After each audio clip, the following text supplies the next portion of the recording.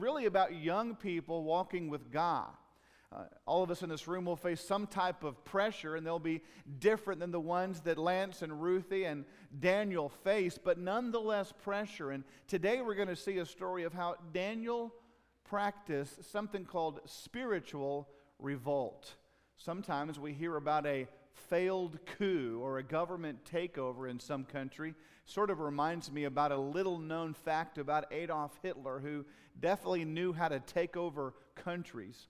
But in 1923, as a very young man and as a leader of the budding Nazi party, he stormed upon what is referred to as a beer hall, where the triumphant leadership of Germany at that time were giving speeches.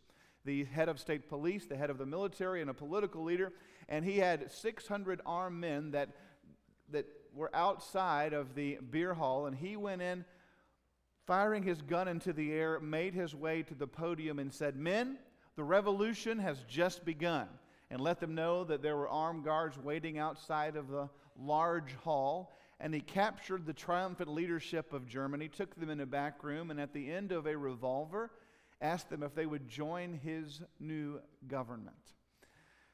They acquiesced for the moment, but when Hitler left the scene to deal with an outside skirmish, the three leaders of the country were whisked away and began making plans to combat this new revolution. Well, it happened the next day as hundreds of men marched with Adolf Hitler in the streets of Munich to claim their new government, their new revolution. They were stood up to by the state police and were defeated, and several were killed, and Adolf Hitler was injured and then ultimately arrested and tried, and it sort of became his first national and international exposure before he successfully tried a coup in a few years. Now, though government coups and revolts come and go, and some are successful and some are not, there are occasional times where we try our spiritual revolt and say, "I'm done living like the world." But just like Hitler, we don't think things through or not prepared for the pushback, and then we cave. But today we're going to see a great example of how to practice successful spiritual revolt. Last week we noted that Daniel and at least 3 other Hebrew young men were captured and taken into the court of King Nebuchadnezzar. They were the best and the brightest and were asked to learn the language, the culture, the literature, were given new names, and they were given Babylonian food. Well, they said yes, yes, yes, yes, but when it came time to the sumptuous hunks of meat set in front of them, Daniel said no. We might wonder why he drew the line there, but the basic answer is because it violated the law of the Lord given in the Old Testament about food. This food had been sacrificed to idols, or it might have been contraband food, or the meat or the blood had not been properly drained. Regardless, this was prohibited in the Word of God for him. Now, we note in verse 8 a powerful response by Daniel where we find these words. But Daniel resolved not to defile himself with the royal food and wine, and he asked the chief official for permission not to defile himself in this way. Now, the first thing we note is the word resolved. He was resolved. It means a firm decision beforehand. It means that he purposed in his heart that this is what I'm going to do. So the first principle you see on your outline this morning about practicing spiritual revolt is number 1, and is that to decide in advance to obey God. We don't decide on the spur of the moment. We have already resolved by the power of God in advance to walk with God. Now, there's a few principles underneath number 1 that can spur us on to greater fulfillment of this principle. And the first one is A, and that's to practice faithfulness in the small things. Can't you imagine Daniel's dinner neighbor kind of shrugging his shoulder and saying, "Hey, what's the big deal, Dan? This is just meat. You've never tasted meat this good, but dig in. Don't sweat the small stuff." Daniel, the wheels of his mind could have turned a little bit and could say, "You know what, that's true. It's just meat, and never had bacon before. This could be good." There could have been all kinds, and he could have been justified. This really is a small thing. But sometimes in the name of calling everything legalism, we begin to rationalize, quote, small stuff. And there becomes a long series of compromises until pretty soon we're not even walking with God in the, quote, big stuff. So much of the course of our spiritual life is determined by faithfulness in the small things that we allow our eyes to see, that we allow to come through our brain, that we allow our mouths to participate in, and allow our feet to take us somewhere that may not be, quote, really bad, but it's faithfulness in the small things that sets the course of our spiritual life. Be another principle that helps us in deciding in advance to obey God is to avoid taking the easy way out. It would have been easy for Daniel to say, "Nah, I'm not going to make a fuss over this little meat thing. I'm just going to, go with the flow here, and I'll be okay." But oftentimes, in efforts to take the easy way out, we wreck our spiritual life. It's sort of second nature for us to look for the easy way out. The other day, I did that at Walmart. I was looking for the smallest line, wanted to take the easy way out, and I found a small line. Little did I know that I got in the line of a lady who won the international competition for slow checking out. Whenever we seek to take the easy way out, we often pay. Don't take the easy way out, but go with God on the hard way through. Because it's the hard way through where God builds His character in us. A third principle under number 1 that would see on your outline is simply this: to make choices that you can live with tomorrow. That's what Daniel did. He made a choice that he could live with in the future because he was faithful to his God. Over the Christmas break, I took my boys and my niece and nephew to the Cowboy game, and refunds were not available at the end of the game.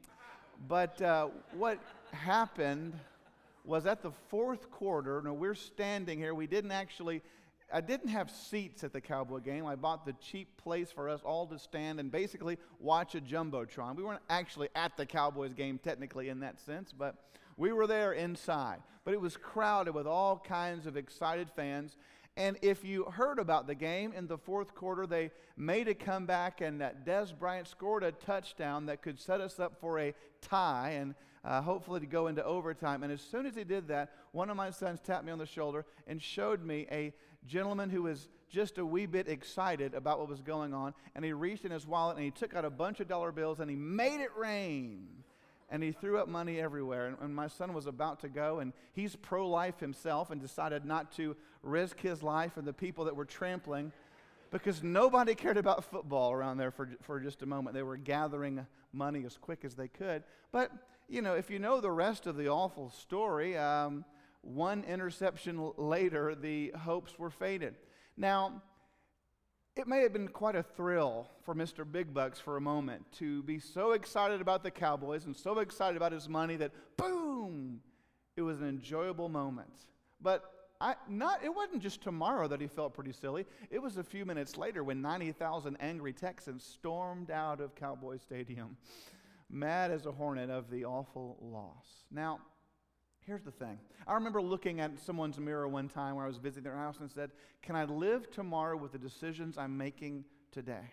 And oftentimes our tomorrows are so thwarted and so they're so maimed by the decisions that we make today. And Daniel, part of his resolve was, I want to be able to know that I could look God in the face and know that He is pleased with me. And his tomorrows were so enhanced by the wise choices of today. Now, God had Daniel's back. And in verse 9, we note this, that now God had caused the official to show favor and sympathy to Daniel. If you want an inactive God that sits around in the background and waits for us to make all the move until we make a real mess, that's not the God of the Bible. He was engineering circumstances for His plan. Now, note, some of you look at verse 9 and say, well, don't I have the final say? Isn't my will the ultimate? We see a pattern in Scripture of God influencing our will and the will of leaders to accomplish something great. God caused the official to show favor and sympathy to Daniel. This does not mean that God makes all our decisions, nor does it not mean that God is held responsible for our boneheaded decisions, but it does show a principle of, yes, though we have free agency, God is an influencer of others. And so, number two, we must trust God's inner working, first of all, in others. You are not a victim of the tyranny of someone's decisions, because we can trust God to work in their hearts for God's purposes and God's glory. We see God doing this with Moses. God tells the trembling Moses in Exodus 3:21 that I'll cause the Egyptians to respond favorably to you. That God gave favor to Moses, even though it was a very difficult ask when he asked Pharaoh to let his people go. We see the same principle happening in verses like Proverbs 21 verse 1 that says the king's heart is in the hand of the Lord, and he directs it like a water course wherever he wills. God also is at work. We can trust God for his work be in you, and that God's at work in us, and without his inner working in us, we would have no progress in the spiritual life. When you feel yourself compromising and caving in again and again, quote verses like Philippians chapter 2:13 that says, it is God who works in you to will and to act according to his good pleasure. And so ask the Lord, Lord, work within me to will and to act in a way that honors you. Now, I like Daniel's approach. Sometimes when we hold truth so tightly, it affects our attitude and tinges us with arrogance rather than the humility that it should bring. And in verse 8, he asked for permission not to defile himself. And he puts in verse 10 the official Aspenaz in a very difficult situation, because now this official realizes that Nebuchadnezzar is going to ask, did I feed these men the royal food? And if they look sick or weak or they're not full of all the right nutrients and strong, I'm on the chopping block for this. And so in verse 11 through 14, Daniel graciously has an idea he presents. And basically it involves verse 12. He says, please test your servant for 10 days. Give us nothing but vegetables to eat and water to drink. You know, when Daniel had a firm conviction, and when he was resolved, he didn't burn down a building, he didn't pitch a fit, he didn't get in King Nebuchadnezzar's face for one last word before the armed guards came and take him to the gallows.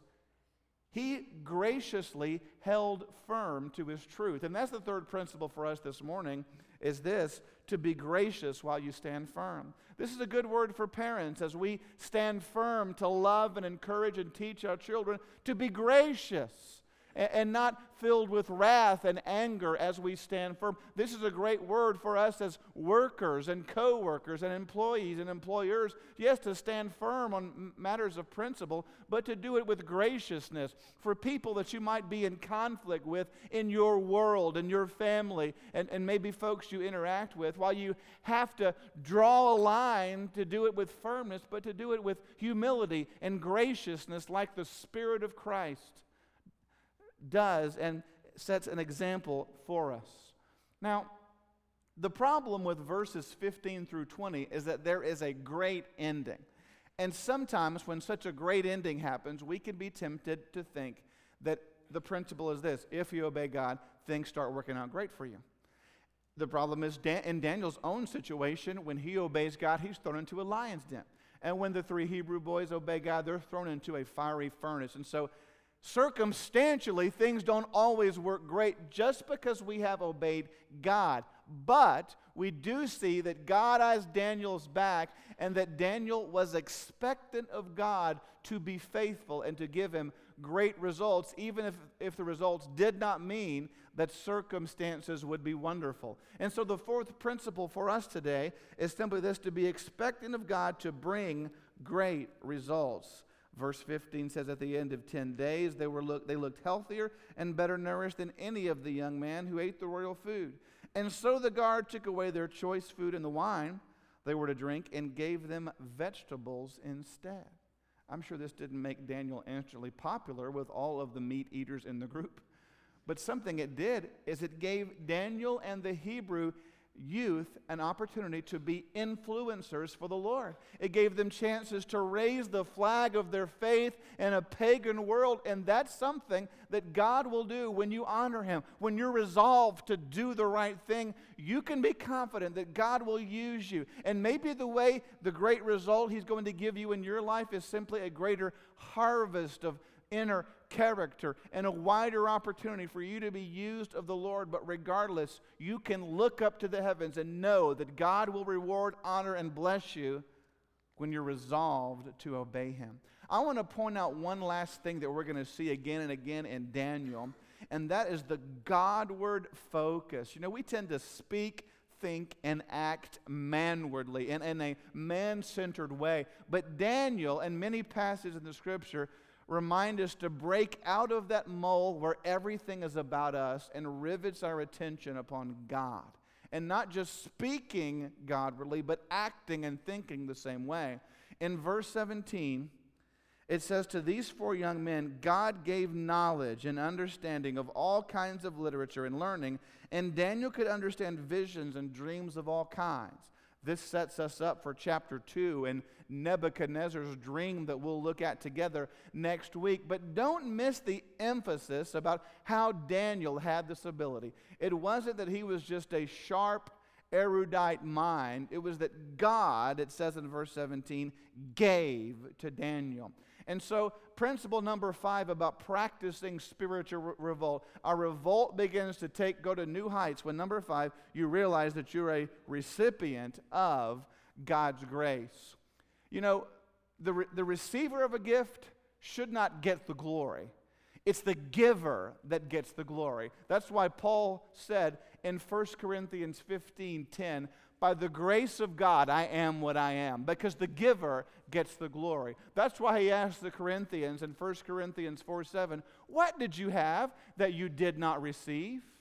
They were acting as if though they had earned all the spiritual benefits they had, but they were mere recipients, and the giver gets the glory.